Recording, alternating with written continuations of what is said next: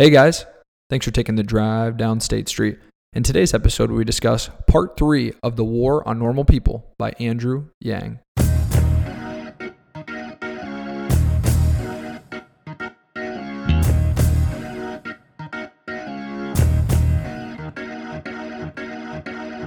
Ladies and gentlemen, welcome to State Street. Hey guys, this is the co-host, The Voice, Nick Kleitch, and with me, as always, my good friends, Cole Szynski and Jeremy Machino. Gentlemen, how are we? Nick, we're doing good. We're getting ready to hit on Part 3 of The War on Normal People by Andrew Yang. I think this will be a very informational episode for our listeners, so make sure you tune in, and I'm ready to go. Well, it is... It's always fun to do this just little beginning part. Nick, the listeners probably are like, what's going on with Nick? Why does he sound so different? Nick's in his office, just kind of experimenting with things. I think we kind of like to do that here on State Street, and so it's always fun to see who's doing what and who's trying to tweak things and sound better, do better for our listeners. But yes, this episode, we're going to focus on UBI, going to be very, very neutral on the fact. And then make sure to tune in next week, and you'll get to hear a little bit more personal views on things. Maybe we might do a little bit more debating, and it should be a fun couple of weeks, Nick. What do you think? Yeah, I'm super stoked for it. We've invested kind of our blood, sweat, and tears into this book, and traditionally speaking, this is something a little bit outside of what we would have or desired to cover, but I think that was the whole refreshment part of it, is just being able to get eyes on a different concept. As we were talking through, what this entails and Andrew's opinion on what would be effective, it was just really cool to kind of take it as a learning opportunity, as we have with a couple other different books. But just to be very clear on this, what we're going to try to do today is lay as a most information and clear painted picture that we can about what universal basic income is, why it's thoughtful for potential people as a governor would roll it out, and some of the intricacies of being able to kind of take the community and the lower portion of income earners versus the very wealthy and close that gap a little bit. So forgive me, listeners, for being a little choppy there. We'll try to get right into the good stuff. So what we're going to do first is just describe what universal basic income is. So essentially, this is a government program where every adult citizen receives a set amount of money on a monthly basis. The goal of basic income, or the system, is to alleviate poverty and replace other need-based social programs that potentially require more government involvement. This idea actually has been thrown around a handful of times throughout history, as Andrew Yang enlightens us. And there's a handful of people that he has put in the book as far as them mentioning maybe this idea could roll out, maybe this idea would be effective down the road, and something we should try out. And it's a really interesting concept and very different maybe to what we've been used to here in America. So for his specific example, he would give every citizen $1,000 a month just to be able to have on top of any current earning wages. The multimillionaire gets $1,000 a month, and the very poverty-stricken family gets $1,000 a month. So the entire premise of the society of the U.S. would receive this $1,000 a check a month. And what's interesting about this program is, again, we're trying to close the gap from what the poverty line is to create a better society as a whole. And Andrew, one of the things that he thinks will really, really help is just having more cash, having a dependable source of income that everyone would have once a month on top of anything else. So, for those families living paycheck to paycheck, or for those families that feel like they can't afford to take their, let's say, their kids to school, pay their monthly bills, pay for gas, all these things kind of fall under a category where he feels $1,000 a month could greatly impact people from a financial standpoint, and then through and through mental health, alleviating some depression as well, and just the stress of not having enough money. So I know I've shared quite a bit here, but I'm going to turn it over to you, Cole. Is there anything I missed on that as I was just kind of describing a general theme? Well, I think some important notes to know is in the book, and so I'm going to try to, as we stay neutral on this and try to stay very informative, I'm going to try to refer to the book a lot, just because it's coming from Andrew Yang, not so much as from us. We're not versed in this by any means, and what we know comes from this book and what Andrew Yang said. He calls it actually the freedom dividend. So anytime if you're reading an article online, you see universal basic income or you see the freedom dividend, if maybe it's something specifically relating to Andrew Yang, or maybe it's something you remember from when he was a candidate running for president. That's the exact thing we're talking about. The freedom dividend is the universal basic income that he talks about.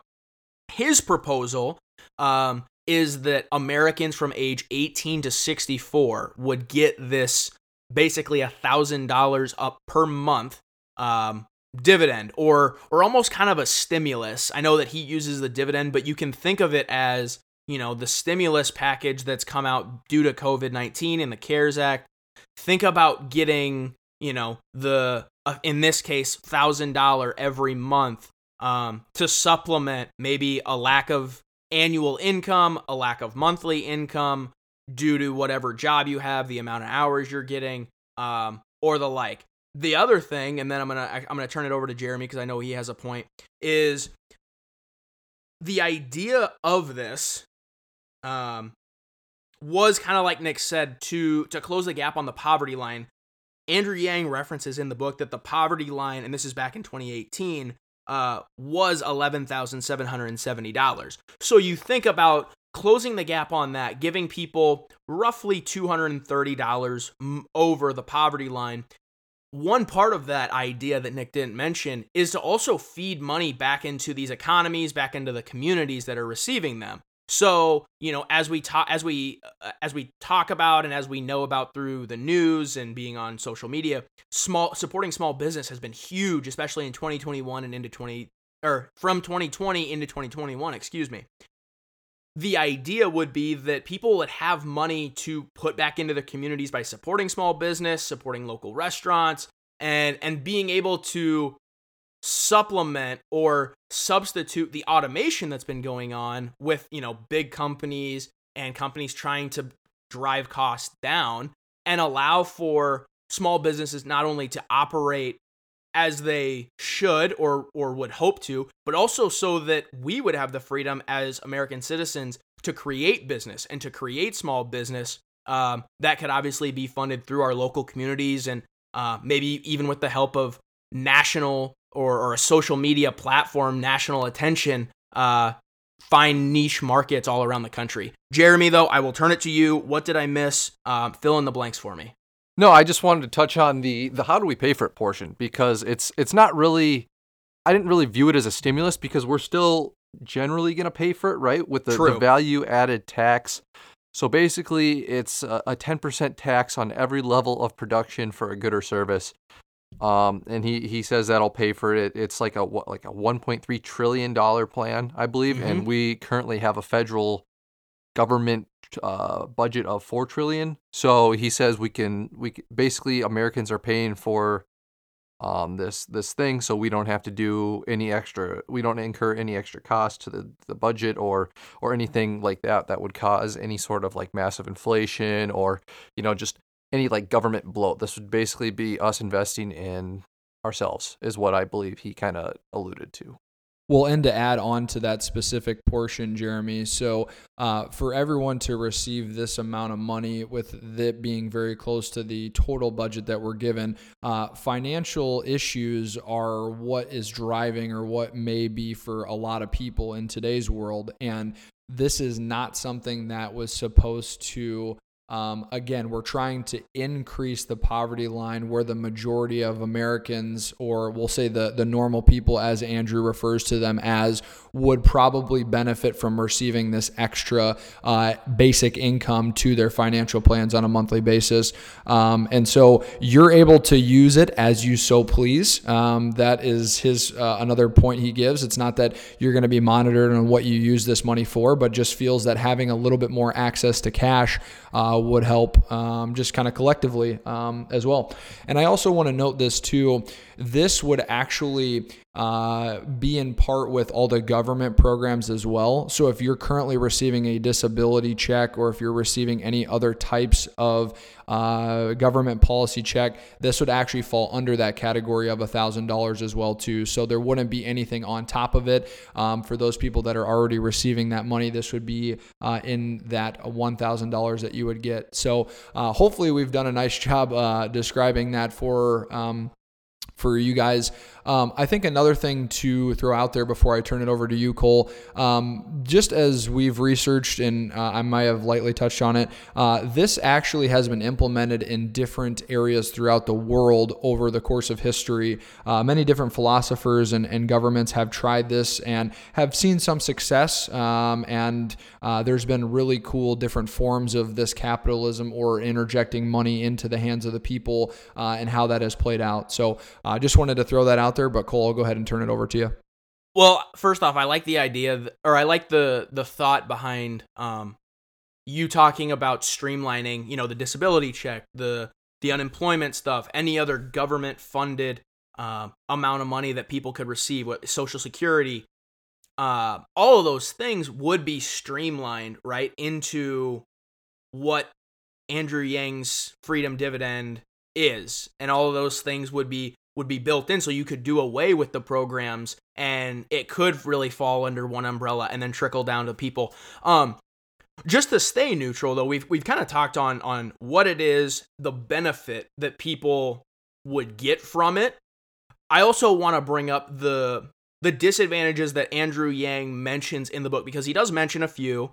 There are obviously some that he doesn't mention. Whether that's correct or not correct, obviously tune in next week. We can talk about that. You'll hear a lot from the three of us about that. The first one, though, being he says we can't afford it. And when he says that, that's as a nation. The second being it will destroy people's incentives to work. The third being, wouldn't that cause rampant inflation, which we touched on, Nick touched on very briefly. And then fourth and final is people will spend the money on stupid things like drugs and alcohol. The one that I want to touch in, just because there was something that kind of piqued my interest as I was reading, was the second one. And it will destroy people's incentives to work. And he talks about a gentleman named Andy Stern, right?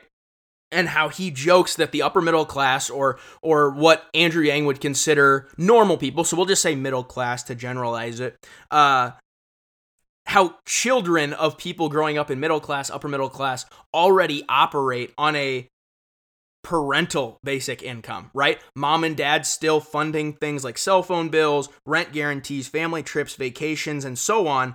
They come out of where? The bank of mom and dad. And I did think that was kind of funny. Being a 24-year-old living on my own, am I necessarily completely off of my parents' financial burden, I guess you want to say? No, but I think that's also a part of slowly rolling off, slowly gaining independence. But I did think it was funny because, just because my parents still, help out with the cell phone bill, or they still help out with a rent payment, or they still help out with whatever they could help out a young to middle-aged 20-year-old, that is something that we are already kind of living with, and it's a part of my reality, as well as a lot of young 20s to middle 20-year-olds in our country. And so I did think that was funny because, it doesn't lessen my incentive to work. I still really want to work. I want to get back to, if you're not working full-time, I want to get back, when I wasn't, it's like I want to get back to working full-time.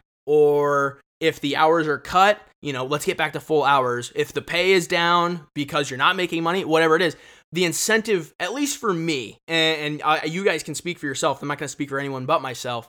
The incentive for me is still there. And so, to that point, I can understand why he presents that as a disadvantage, though. I think that is something that a lot of people, when this freedom dividend or this UBI is brought up, is something that people would look at and say, if you're going to give us money, then why do we have to work? And so I do think that's fair to present.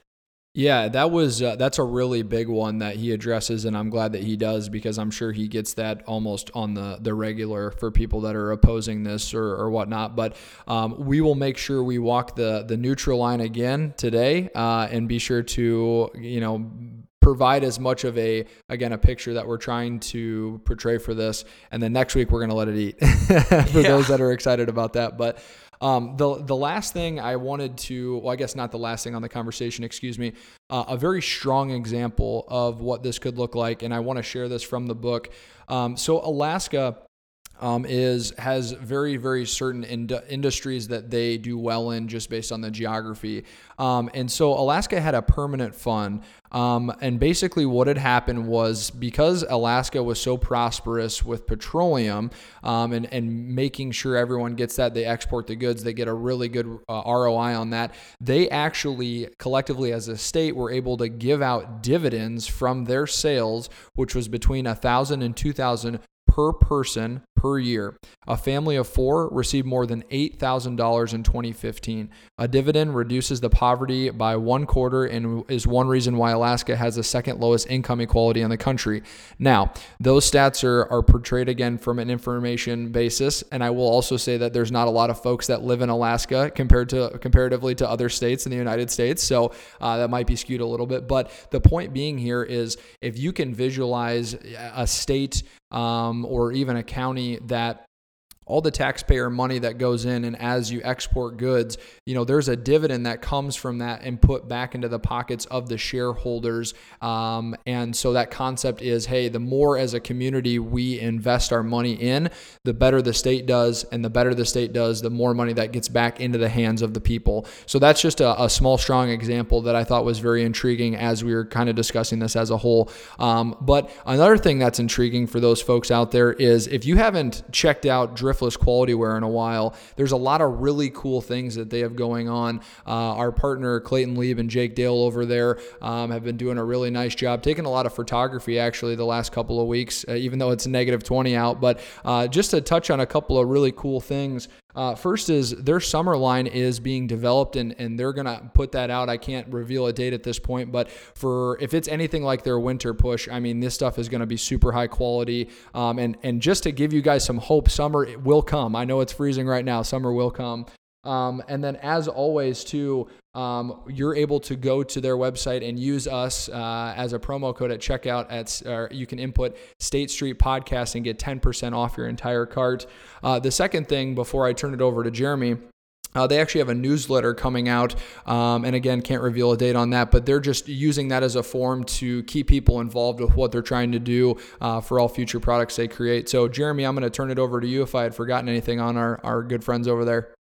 Yeah, I just wanted to hit on that they have started their Corona cleanup, and since March of 2020, they have pledged to remove 1 pound of trash for every item they sell in state parks and wildlife areas. Currently, they have pledged to remove over 1,600 pounds of trash from wildlife areas, and I mean, it's going to keep growing as you guys keep buying. So guys, not only are you supporting a great cause by supporting our partners and our friends, but you're also supporting, a really good cleanup action as well.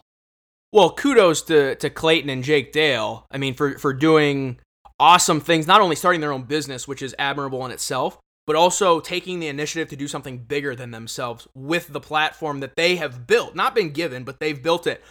But also, we can't leave our friends at Chi-Town Blankets out of that mix when we're giving kudos. And I thank Dom Hilsheim, as well as his executive board members, such as Jack Thode, who have come on the podcast. Those folks at Chi-Town Blankets deserve all the kudos in the world for everything they're doing for the city of Chicago. You guys, there's 88,000 homeless people in the city of Chicago. Can you imagine what it must be like? I can't imagine, but just try to put yourself in someone's shoes who's been having to go through these negative temperatures, all kinds of snow, just cloudy, kind of crappy weather that we know it gets like, especially in the Midwest around wintertime when the sun's not out, you're not maybe getting that vitamin D. What's better to keep you at least warm and give you a little glimmer of hope than a blanket from someone you don't know, from a total stranger? That's exactly the idea that Dom and his team have come up with Chi-Town Blankets. So in order to get involved, go to chitownblankets.com, CHITOWNBLANKETS.com. They've got a store on the website. You can buy blankets directly from, it's like an Amazon store type thing that it links directly to their website. You can also donate monetarily. And it's a great way to do something kind, do something nice for someone you don't know, someone completely random. They actually just had to buy a storage facility to house all the donations they're getting as far as blankets go. And that's super exciting. That means there's going to be a lot of people helped out, hopefully some hope given to a lot of people in need of it. Lastly, they do have a newsletter, comes out once every month. You can sign up. It's the first thing that pops up on their website. So again, go to ChiTownBlankets.com, get involved, keep up to date on the latest news going on with their newsletter. Everyone deserves to stay warm. So a supplement to Andrew Yang's universal basic income actually comes in the form of another program or idea, so to speak, that he couples with it very nicely. And this idea actually has nothing to do with the dollar or monetary gain, and it has everything to do with your time. And so he calls it, what's the name of the program? It's not social credits, but what is it called? Digital social credits. So you can call it social credits, or you could call it digital social credits. It essentially means the same thing. Gotcha. It does try to, or attempt to, replace the US dollar, though, as we know it, Nick. Okay. Yeah. So the whole concept here is, again, Andrew is trying to put this program in place to be able to bring our community together and create more wholeness, but also he sees an opportunity for people maybe that aren't totally gainfully employed right now to be able to help out other members of the community. And so essentially what you'd be able to do is, as you're given an opportunity to go receive some social credits, one example is walking other people's dogs. Another example is being able to go over and do handyman work for someone who needs it if you have that skill set. Very various things. I mean, even volunteering at a local food bank will earn you these credits. And essentially what you're able to do is accumulate these credits over time and build up a bank account, if you will. And again, this is not necessarily directly proportionate to money, but what it's trying to do is guide and give opportunity to those folks that want to just help out or be more useful in general. And just to back up a little bit on that, again, he's implementing this, so he's trying to better the community. So we'll use Alan as an example. Maybe Alan is a retired basically a retired military gentleman, and he is receiving the benefits that he so deserved, but he just works part-time. Well, Alan would be able to go out throughout the community and accumulate these social credits through acts of kindness, raking someone's leaves, pouring concrete for maybe a local individual, and then over time, as these credits accumulate, he'd be able to use them, or at least feel that he's being very, very involved in the community nonetheless. Jeremy, I am going to turn it over to you now to keep the conversation going. Well, he uses the example in the book. I forget what he gives the woman, the name of the woman, but it's like she had her kids go out and pick up wood and like do all these handiwork, so then she could turn around and then get their light fixture fixed. So it's not kind of like you go out and do this out of the kindness of your heart. It's you go out and give your time, and then you'll expect someone else to come out and give their time back to you. So that's kind of how I interpreted it. Well, and Nick, you actually you mentioned it, and I want to kind of run with that point. And Andrew Yang talks about this in the book a lot. So again, we're staying on topic, on par with what the book says. It brings up the value of being a quote-unquote handyman or a handywoman. People who can do these small, odd jobs. Maybe they're the do-it-yourselfer type, that they're really good at just getting stuff done around the house. Maybe they're really good at gardening. Maybe they're really good at fixing a light fixture. Maybe they do have the capability to, if a tree needs to be cut down, they can go over, they can chop it up, move the wood wherever it needs to be. And you would earn and accumulate these social credits over time as a way to supplement maybe not receiving an actual income from being someone who's able to do it yourself projects around the house, or have the willingness to go help your neighbor or go help someone in community. And that's a big driving force behind this, is Andrew Yang wants to build a sense of community within the local communities that people are in, and that's one way that this can do it. So yeah, an example would be someone that has the capability to fix a light fixture, or maybe there's some wiring that needs to be done, and you have a retired electrician who, yeah, maybe he's not working full time, he's not working, independently or for a company, but he has the time and ability to go help out his neighbor across the street who maybe isn't capable, doesn't have the knowledge or the wherewithal to do it, and he can earn, let's say 250 social credits for doing that one thing. And essentially it's time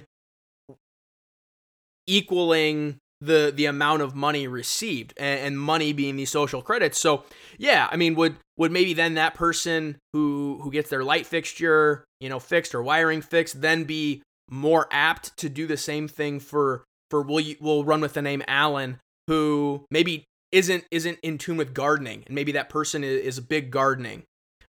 They come and they take care of Alan's landscape in his front and backyard, or maybe his side yard. Or maybe he just takes those social credits and that's dinner for the evening. If 250 social credits is the equivalent to $25, let's say, that pays for your dinner right there. And if restaurants accept these social credits, then it's also a way of, it's almost a barter system. You're bartering your time or your ability to be handy and do these kind of small odd jobs, not only around your house, but around the community, or just simply be willing to volunteer in order to gain you a good or another service in return for that time that you spent doing whatever was asked of you. So for the folks listening into this right now, I want you to pause for a moment, and I want you to just think about yourself, think about your family, but then also think about everyone that is involved in your community. So we've described these ideas to you as information-based as possible. And before we kind of drive this and conclude this whole thing up, I do want to, again, open the mind a little bit. So again, this is a way for people to be able to have more money in their pockets and also have the ability to gain credit for being more involved in their local communities. So I have a couple questions I'm going to pose to you. We don't have to answer it here today. We'll obviously be able to tear into it in part 4 here coming up. But do you think something like this would truly help your community? That's the first one. So do you truly think something like this would help the community?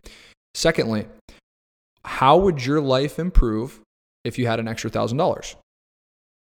How would your life improve if you had an extra $1,000? And lastly, based on your current situation, do you think that something like this is feasible?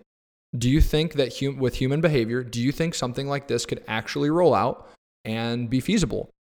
Now, I'm not trying to say those questions in a swayed way. I have my own opinion, and you're going to be able to hear that in part 4. But I just want to get the mind gears rolling a little bit, because this idea and these concepts are very futuristic, as what we've read with Andrew. Now, he plays in a very futuristic world, though, because he is meeting with a lot of these people that are rolling out automation and are rolling out the potential for AI in the coming years here. So it's more close, and we need to be more open-minded to some of these ideas. And the one thing I will say, unrelated to this episode, is we do have a little bit of an outdated system, and he addresses this. We've been governing the same way since 1970, and it's 2021. So what is the next evolution? We don't know, but I'm glad at least he's taken an attempt or taken a swing at it, if you will. So the last thing before I kind of drive the nail home, guys, do you have any more information or any more thoughts that you could share to make sure we're painting a good picture? Well, yeah, one thing, Nick, that I did want to touch on, just because we touched on it with the universal basic income / freedom dividend idea, we talk about lessening the gap between poverty or we talk about lessening the gap of the poverty line, right? With UBI and with the freedom dividend idea that Andrew Yang presents. This social credit idea is also meant to lessen a gap, but it's meant to lessen a gap in communities, right? Because you have folks who are very influential, whether they're on the school board, like the PTO board, school board, maybe they're a part of like that community's government or that community's chamber of commerce or things like that. But what those don't do is necessarily value the handy person or the person that maybe they didn't go to college, maybe they don't have that secondary education, but maybe they went to trade school, which you could categorize as secondary education, I guess. But maybe they just didn't go to they didn't have that secondary education, but they grew up working, at a hardware shop. Or maybe they did just grow up with their dad as an electrician and they just took over the business without schooling. They just grew up with that. That's what their dad did. And so you begin to lessen the gap of value within a community.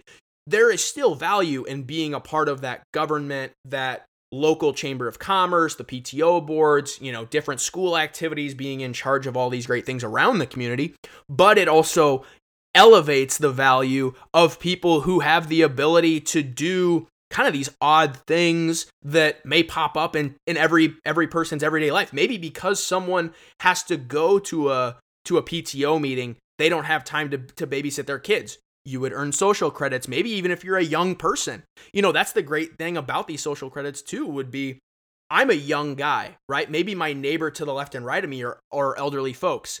They're much more capable to take care of my dog, let's say, if I go out of town. But if they need manual labor done, I'm the guy that could earn social credits by doing manual labor, picking up stuff, putting stuff away, moving stuff around, maybe reaching a box or two if I'm tall enough. I, Cole Sosinski, am not tall enough to do those jobs, so don't ask me to do those for social credits. I can't do that for you. I'm joking, of course. But those are kind of the way, it's all about valuing the unseen, essentially, with this program, is what Andrew Yang is outlining. Well, really nicely said, Cole, and I appreciate you driving home that point. So residents, I hope that you guys have really enjoyed this, and I hope that we've set a really nice stage for next week as we kind of wrap this up and share our thoughts on what this book has done for us. Lastly, though, and we're super excited for our next guest, I will say that. I'm going to read this to you, and then we'll go ahead and get you guys out of here, okay? The overall goal would be to improve social cohesion and maintain high levels of engagement for people in a post-work economy. The freedom dividend would elevate society beyond a need for sustenance and scarcity. The digital social credit would tie together communities and give people a way to both generate value and feel value and feel valued, regardless of how the market regards their time.